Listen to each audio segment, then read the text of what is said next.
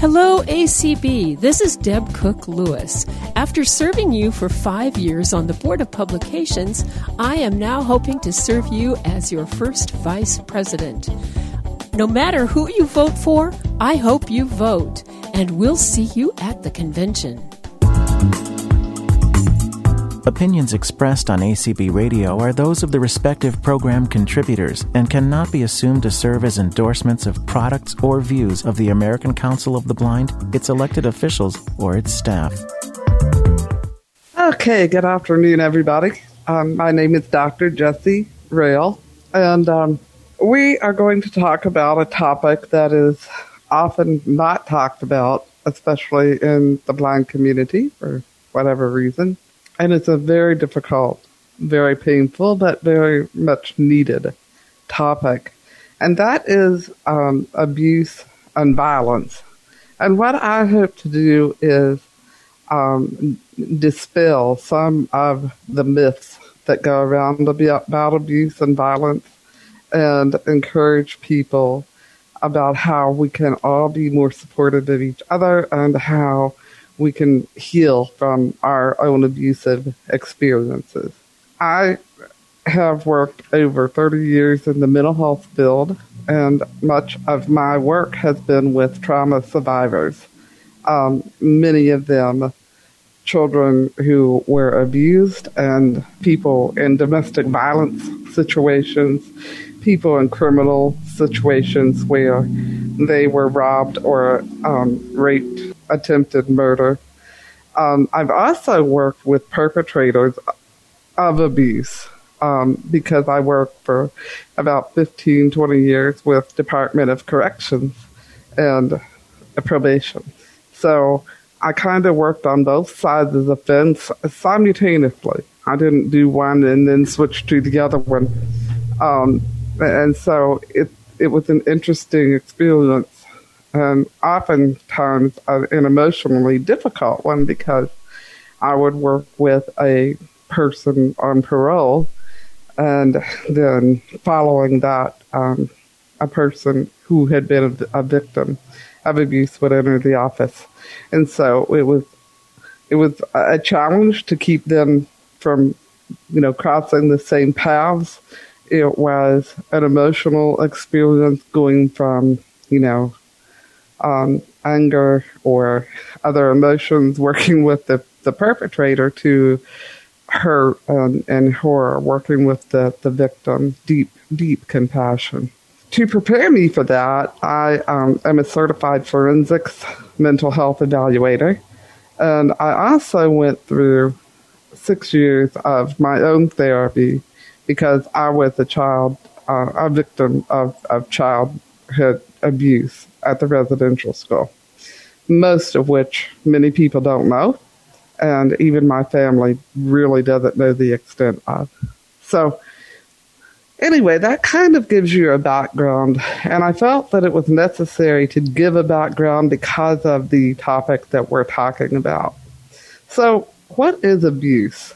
Abuse causes physical, emotional, or sexual harm to the victim.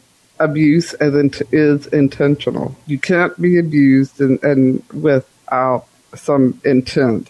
And the intent is all about control. Many people think that people abuse because they're angry. And they might be angry, but it is an attempt to control, to humiliate the victim. That's always what it's about. Neglect is another term that we often hear in relationship to abuse. And neglect it's a form of abuse, but less serious. Neglect is often unintentional. People don't really mean to be neglectful. They're behaving because they didn't really realize the consequences of the neglect. It may cause physical, sexual, or emotional harm, but it always causes emotional stress. Neglect can usually be changed. People can realize that, you've been neglectful of your children or neglectful of your spouse. And once you realize that, then it's like, oh, these are ways that I can change that. Abusers will change only if there's another gain for them. People who neglect, there's a lot of hope for. People who abuse, there's not a lot of hope for. Even with prison and incarceration. Doesn't mean that they can't change. It means that it's not likely. Abusers have a certain cycle that they go through. And the first thing that they do is groom their victim. They, create the stage. They gain trust of their victim, or they gain a dependency from that victim. And then they'll do something. They'll do something mean to the victim. They'll slap them, or they'll force sex on them or something. Or they'll be very verbally abusive. And when they feel like they've gone too far and then they shouldn't push it any further, then they'll be really nice, offering gifts or offering a lot of care, a lot of support, whatever they feel like they have to do to gain the victim back again. Then, without warning, they'll do something mean to the victim again. As the cycle continues, it progresses in frequency. So the more often, the longer you're with the abuser, the more often you're going to be abused. It might start out that you're abused once a year or once every couple of years. And then all of a sudden, it's every 6 months or once a year. And then it's every 3 months. And then it's every month. And then it's every week. And then it's every day. Until something stops the abuse. But there's always that cycle. When we talk about abuse, we think of abuse in aggression, and there are two types of aggression. Or we think of aggression as physical abuse, or we think of aggression in terms of sexual abuse. And then we have emotional and psychological. Emotional and psychological are the same thing. But those are abuse. The aggression is pretty easy to understand. That's when somebody, hurts somebody, when somebody rapes somebody, when somebody slaps somebody, when somebody kicks or punches somebody, or, anything that causes harm. And again, it is intentional. It is not because you're angry or because the person did anything. It is an intentional effort to control the person. Passive-aggressive behavior is a lot more difficult to understand, but it's more common. And many people find themselves in situations where they are being in passive-aggressive situations. So passive aggression is the person is unable to express their feelings of anger or their feelings of frustration or their feelings of jealousy. And they have these strong feelings. It probably is directed to you, but it may be about somebody else and they're taking it out on you. And these people will be disagreeable or irritable more often than not. They're just never content. They're always complaining or irritable about something. And they'll tell you, I'm in a bad mood. Or next day, I'm in a bad mood. A couple of days later, I'm in a bad mood. And they never seem to know why. They're just in a bad mood. Because again, they can't express their feelings. They frequently criticize or protest. They criticize people. And sometimes their criticism is indirect. They don't criticize you to your face, but, they talk about you to other people or criticize you to other people. They tend to procrastinate or being forgetful about things that are important. And this is not a person who tends to procrastinate and work, better at deadlines. This is a person who knows that your anniversary or that your birthday is tomorrow, and they have done absolutely nothing to prepare for it. And the next day, your birthday comes and goes, and the day after, they're like, "Oh, I forgot your birthday. It was, when was it? Yesterday?" That's the type of procrastination. It is harmful, hurtful procrastination. It's not just, people who tend to wait till the last minute to do things. These people also claim a lot of forgetfulness. They claim they can't remember what they told you or what they talked about. And again, we're not talking about people who do have cognition problems. We're talking about people who have no problem whatsoever remembering anything else, but they can't remember talking to you about important things in, your life or at work or whatever. So they constantly claim forgetfulness. They constantly tell you how busy they are, which is why they didn't remember your birthday, or they didn't remember to complete a really important assignment for your organization, and now your organization, is having problems because they didn't do what they needed to do. They often perform tasks inefficiently. Again, they know very well how to do the task, but if they can do something to make you look bad, they will. Or if they can do something to sabotage your committee, they will, just because they're passive aggressive. They typically act hostile or cynical.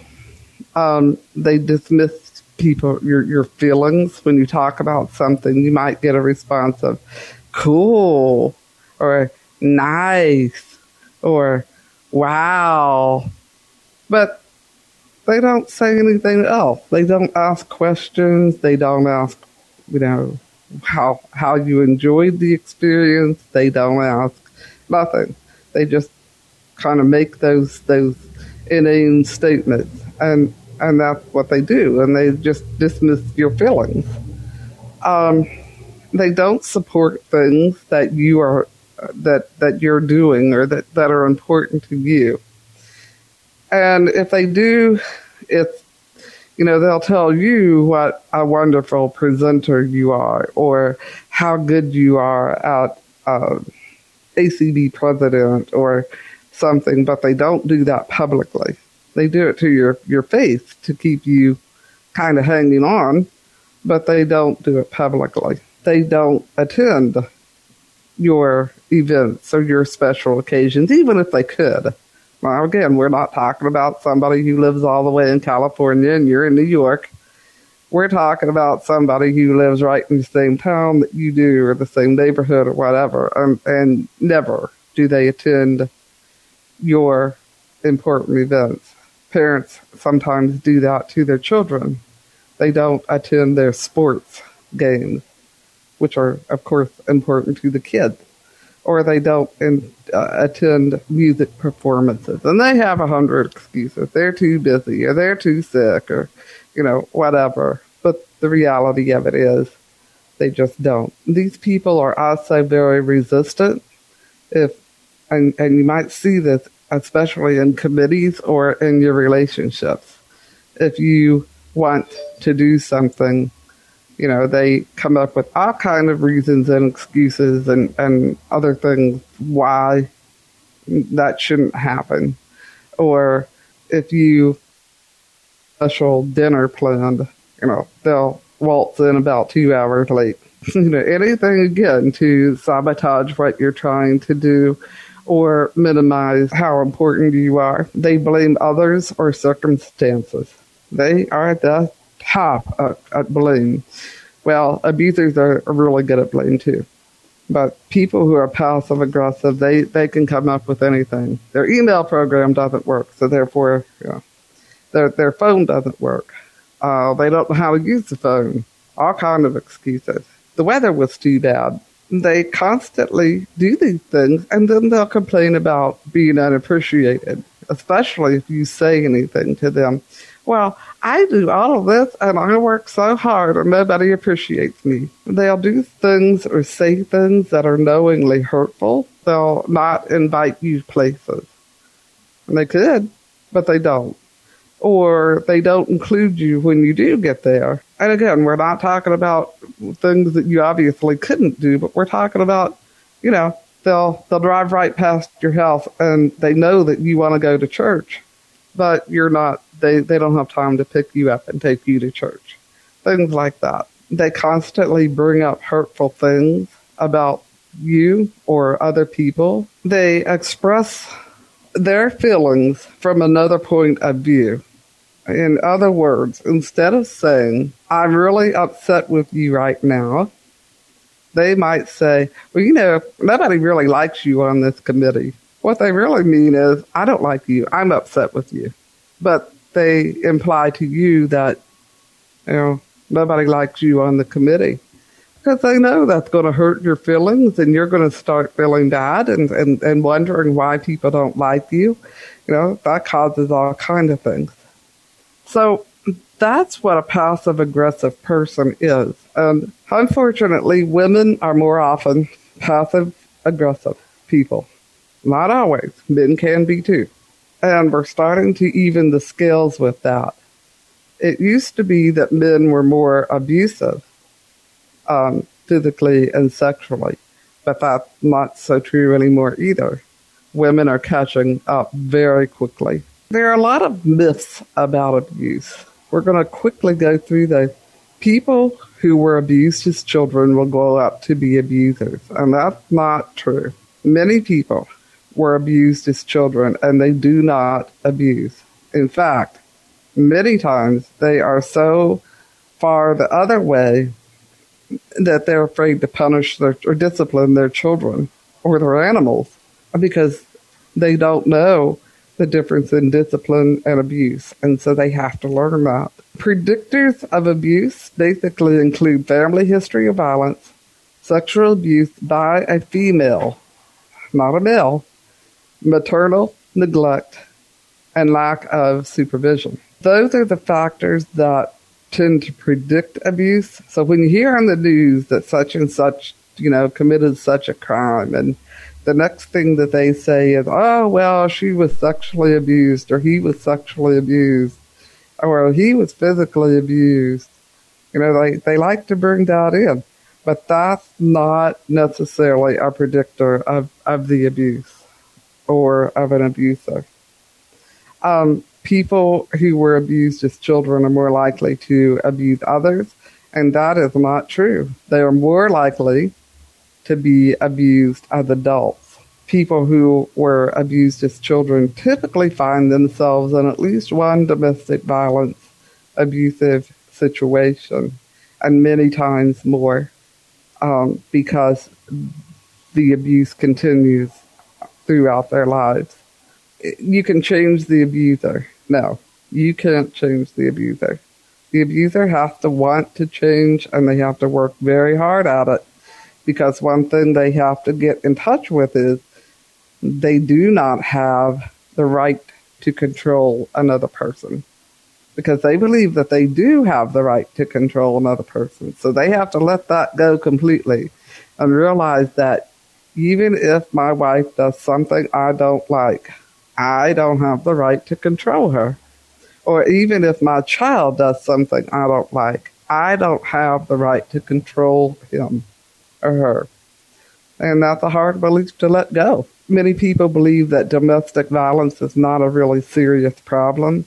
It's an extremely serious problem.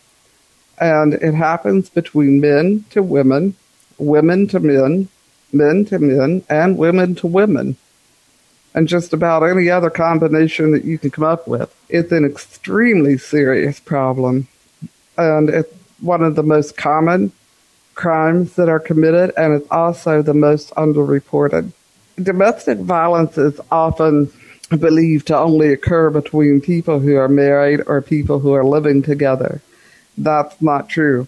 There are a lot of instances where teenagers are in very domestically violent relationships with their partners who they are dating. Or college kids, it's pretty common to have these things occur. Or siblings. We're not talking about general sibling rivalry and that type of thing. We're talking about outright abuse or violence. the sibling does very harmful, hurtful things repeatedly to the other sibling. Many people believe that domestic violence or abuse only happens in poor families, and that's not true. It pervades all sociocultures, socioeconomic. It pervades all cultures. So it's not just relegated to poor people or people who are African American or, anything like that. Many people think that people who abuse are mentally ill. Most of them are not. They have an internal need for power and a belief that they have the right to control somebody else, but they're not mentally ill. Now, people can sometimes become more violent when they are in the throes of a manic episode or when they are using drugs and alcohol. But that does not cause the abuse. The abuse is caused by that internal belief system, and that's why it's so hard to change it. Many people believe that, domestic violence is a family matter and therefore it's nobody else's business. It's everybody's business because it impacts everybody. It's a criminal offense. It has implications for everyone, friends, children, because if you try to get involved, you could be the next victim of the domestic violence. And sometimes what will happen is if you try to get involved, it isn't the abuser that abuses you. It's the person who is being abused who starts abusing you. So it has tremendous implications for everybody. It's a huge community expense, and it's a huge risk to law enforcement, an expense for law enforcement. Many people believe that people who are victims of crime or domestic violence or children of abuse ask for it, or they want it, or they provoke it, or maybe even they deserve it. And that is absolutely not true. And if you take anything out of here, please take the idea and the knowledge that the abused person never, ever, ever asks for or deserves the abuse. They don't provoke it.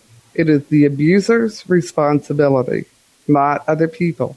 I often told my sex offenders that I don't care if a young girl undresses and lands spread eagle in his lap. His response is to set her on the floor and walk away, not to take advantage of any sexual behavior. Many people think that abuse is caused by alcohol or drugs, mental illness, and we talked about that before. Many people think that it's a one-time incident. That's not true. Maybe an inappropriate expression of anger is a one-time incident. The person realizes, oh my goodness, that was not okay.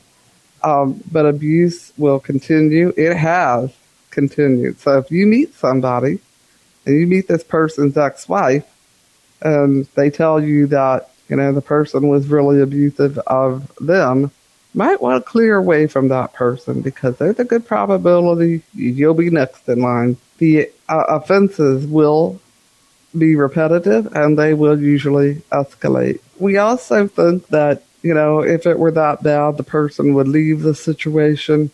Leaving is not always possible and it's never easy. There's a lot that goes into whether you can leave an abuser. Remember, their goal is to keep you with them. So whatever you try to do, they will try to figure it out. And if they do, they'll try to prevent you from leaving. So it can be really difficult for people to leave. And many times they decide that it's easier just to stay than it is to leave, which is really sad. Abuse is very common in the lesbian and gay community. It's just as common there as it is in the heterosexual community. People think, again, that abuse is because people are angry. It's not. It's a method of control. People often say that people, especially women who were raped, deserve it because she was out late by herself, or she was wearing provocative clothing. I saw a post on Facebook not too long ago about that very subject. People, again, who are sexual offenders, they don't care what you look like.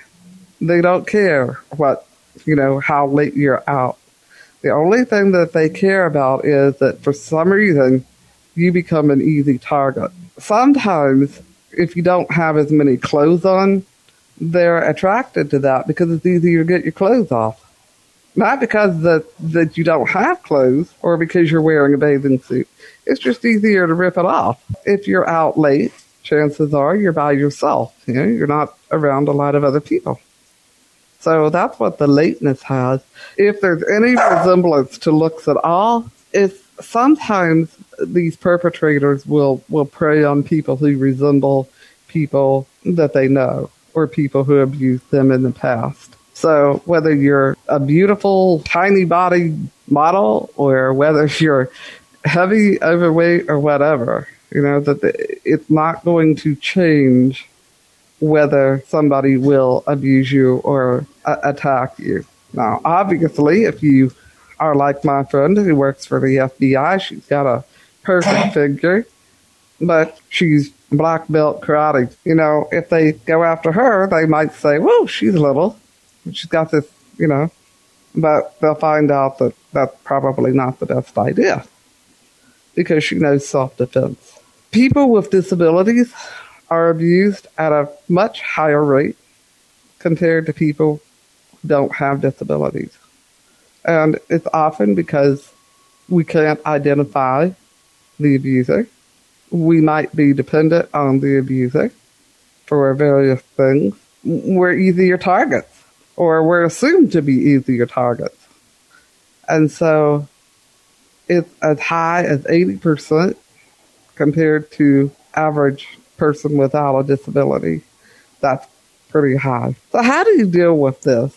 How you deal with aggression is the first time it happens, recognize it, and get away from the situation as quickly as you can. If you have to call law enforcement, and you may very well, if you have to call a shelter, and you may very well, if you have to go stay with a friend, whatever you can do, get away. Because it's not going to get better.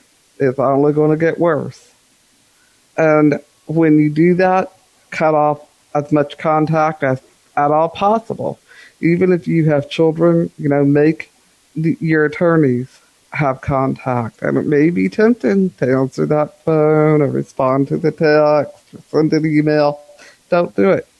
Break off contact and make them communicate if they have to through another channel, not through you. And you probably will need help from law enforcement or, the community shelters, whatever, to really get away, especially if it's been going on for a long period of time. To deal with passive aggression, you don't really have to leave that relationship, but it is important to set boundaries. It's important to be assertive. Make your expectations clear.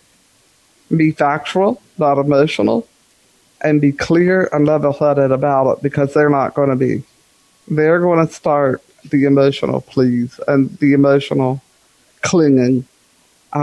So you're going to have to set your boundaries, be very clear about your expectations, and be calm and level-headed because they're not going to be. They can't be. There is a helpline, and it's a domestic violence hotline, but they will direct you to community resources or whoever you need to contact, and including child abuse. They'll offer more suggestions. They know what's available in your community. It's 800-799-7233. So what do you do if you know somebody is in one of these horrible relationships? First of all, make time for them. Listen to them. Allow them to talk. Because you may think, oh, well, we've heard it. Well, they may need to talk about this until all of a sudden they get the wherewithal to do something, to leave, to set their boundaries, to whatever. It's okay to start a conversation. I'm really concerned about you. You seem to whatever. It's perfectly okay. I'm wondering if you are in an abusive relationship. The worst they're going to do is, how dare you accuse him of that? It's only because I'm concerned and because I notice these things. If that's not the case, that's awesome. And then you can move ahead. Let the person know that what they tell you, you're going to be discreet about that. They may have never told anybody before that they're in this type of relationship. And they may not want the world to know, but they may be practicing for what will it be like if I call the police? What will it be like if I go to the women's shelter? What will it be like if I tell my doctor or the nurse or the counselor? So once they get the nerve up and get used to saying it, even admit it, it may be a big sense of relief. And you may be that person. Be supportive, not judgmental. Allow them to act in their own time, even if you think that they need to do something right now. Allow them to act in their own time. Provide local resources or contacts. Give them the number to the women's shelter or the emergency police station. Everybody knows 911, but maybe they need a more direct resource. Maybe they need a more direct number. So take it on yourself to find out what is in the community. Give them the name of a minister that you've talked to or maybe that you know who is particularly supportive or helpful. Give them some resources because you never know when they may say, oh, I'm going to make that call. The warning signs the physical warning signs are pretty obvious. Unexplained incidents or injuries resulting in bruising, especially around the face, the neck, the arms, busted lips, sprained wrist, sprained elbows, things like that. And it's because they're hit or they're punched or, whatever. Emotional. Low self-esteem. They're overly apologetic or needy. There are changes in their eating or sleeping. They rush to please the other abuser. You might be talking to them on the phone, and all of a sudden, without any warning, oh, he's home. I've got to go. I've got to get off of here. Or, oh, he wants me to do something. I'll talk to you later. Something like that. It doesn't matter if they're in the, middle of a good conversation. Oh, I've got to go now. He's home. Or something. They are usually anxious or on edge, and especially around the other person. They might use substances, drugs or alcohol. They usually will have depression. And they may talk about suicide or being better off dead. They tend to withdraw or become distant from their from their family, friends. They may isolate from family and friends because they don't want people to know what's going on. There usually is a lot of cancellation of meetings or appointments. Most of my clients who were in domestic violence would cancel their appointments at the last minute. And it was because he found out and, nope, you're not going to therapy. You're not going to talk to that blind therapist. You're not going to talk to anybody. They may have excessive privacy concerning their personal lives. They won't tell you anything. I mean, nothing. Because they don't want you to know what's going on in their life, and they don't want the abuser to find out that you shared what was going on in that person's life. You can't force another adult to get help, no matter how much you want to. Can't force them to leave the situation. What you can do, if you know a person who is elderly or has a disability, especially when that person is not competent to make their own decisions, or a child, you can call Department of Human Services and report the abuse. The most important thing that you can say is, I believe you, it's not your fault, and you don't deserve it. Lastly, there's a whole controversial issue, and we've heard it on the media about people who make up being abused. 9 times out of 10, people don't make up being abused. 9 times out of 10, people don't report being abused.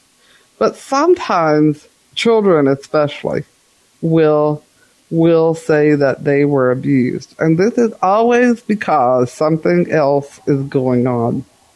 Sometimes they're angry because their parents aren't paying attention.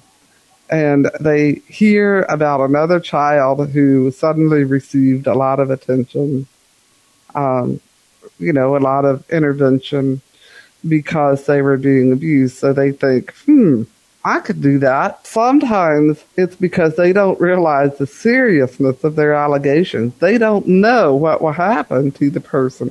They just think that whatever happened that they want to happen is going to be made right. Sometimes they're angry. Sometimes it's because they want to get back at somebody for doing something, especially in situations of step-parents.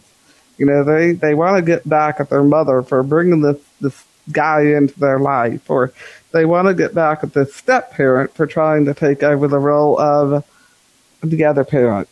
So sometimes that happens. Sometimes they're trying to protect another parent or sibling. So they know that this other person is being abused and is not doing anything about it.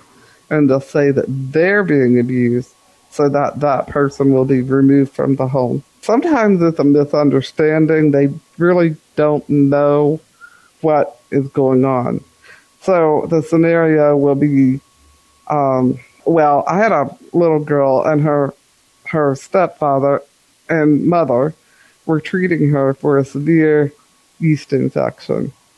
And she told another person, another adult, and instead of understanding that she was being treated for an infection, this adult started, he's sexually abusing you, And so she came up with that story because that's what she had been told. Sometimes in divorce situations, one parent is either telling or encouraging the child. But typically the thing to remember is it is safer to believe a child or an adult who says they're being abused than not believe them, because the likelihood that they're making it up is not real high. And if they are, there is always something else going on. So I know this is a difficult conversation, and I appreciate your listening. Just know that I believe you. You don't deserve it, and it's not your fault. Whatever happened in the past or is happening now, or may happen in the future, heaven forbid. Just know that it's not your fault, and you didn't deserve it. So does anybody have any questions or comments? Please don't go into a major story here because, we are on air. But if you have any questions or comments, or especially something that helped you heal, go ahead and share. Hi, Jesse, the Dr. Rail. This is Mark Tardif. Couple of things I would say. I worked as a volunteer phone advocate for the Cleveland, Ohio Rape Crisis Center for several years. So I know what you're talking about. I do remember at one point somebody in a federal agency where I worked was accusing a male teammate of sexual harassment. And what I could not believe was that our lead on our team basically said, she's got to be making it up because she certainly doesn't look terribly good. And I'm thinking, you're a lead and you're that ignorant? For shame, And the other thing I would say, and correct me if I'm wrong, okay, and at the risk of sounding xenophobic, it does seem that there are certain religious groups and certain cultures where what we would think of as abuse is considered perfectly normal, where it's normal to have certain people who are considered subordinate. I'm not saying that makes it okay, but how do you deal with that kind of cultural issue or even religious issue? And I'll just, leave it to you. I'll just kind of. Well, you're very right. In certain cultures and certain religions, certain behaviors are deemed to be okay.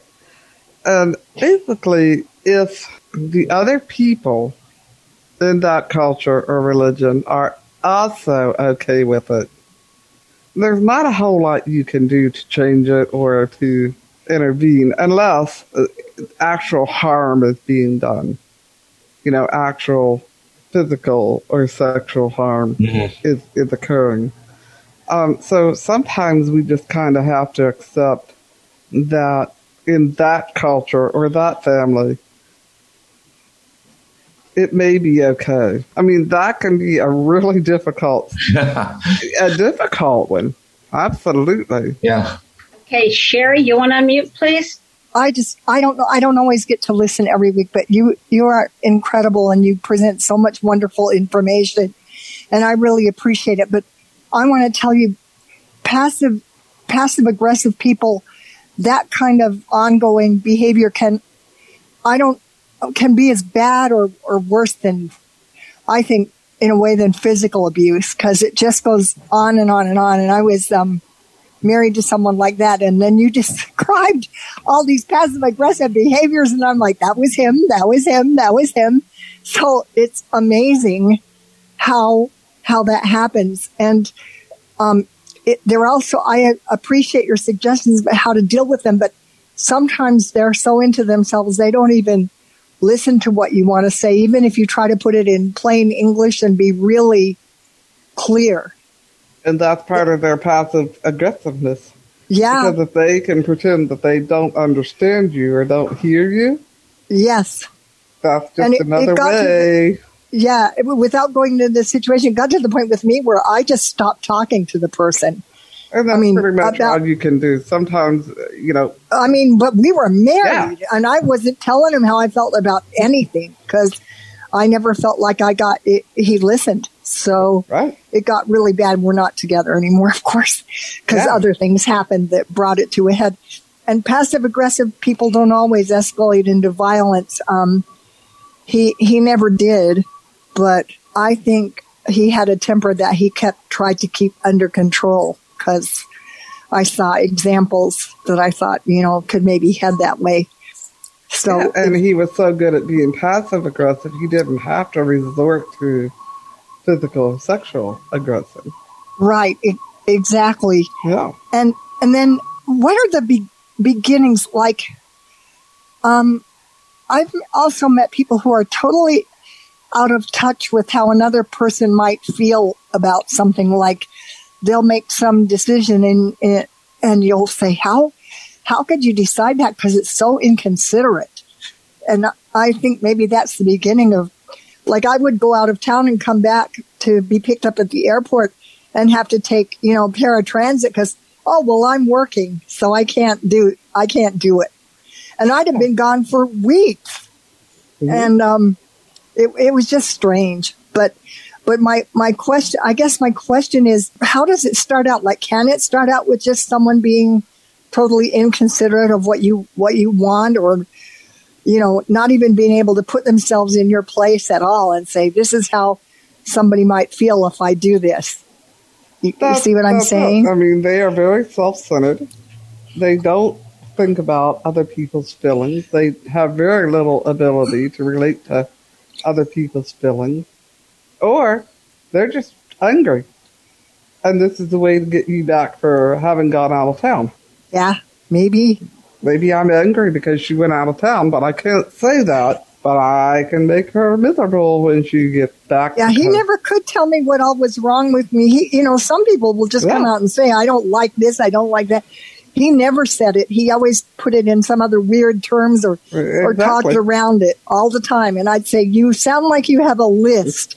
You need to just come clean with it. And he never, ever did. because they can't really express their feelings. Wow. Well, thank you for this. And it was very, very interesting, and I appreciate it. Thank you. You're welcome. Area code 505, ending in 638. You may unmute. Hello, Jesse. Hi there. When there's a family situation involved, like with several cousins and stuff like that, and people have told the boy's parents, but they don't do anything about it, and several cousins and nieces and all that stuff were involved. What can be done about a situation like that? And it's not like they don't know what's going on right under their roof. What is the boy doing? And it can even involve generations of, that same person could even involve like the second generation of people. You know what I mean? Right. What is the boy doing? He's a man now. He's kind of like preying on when he was a teenager, he was preying on young cousins, nieces, and now it would be like with the great nieces and stuff. But his mom knew. She had to know. Well, yeah, she may have known, or maybe she didn't, because they can be really good at hiding what's really going on.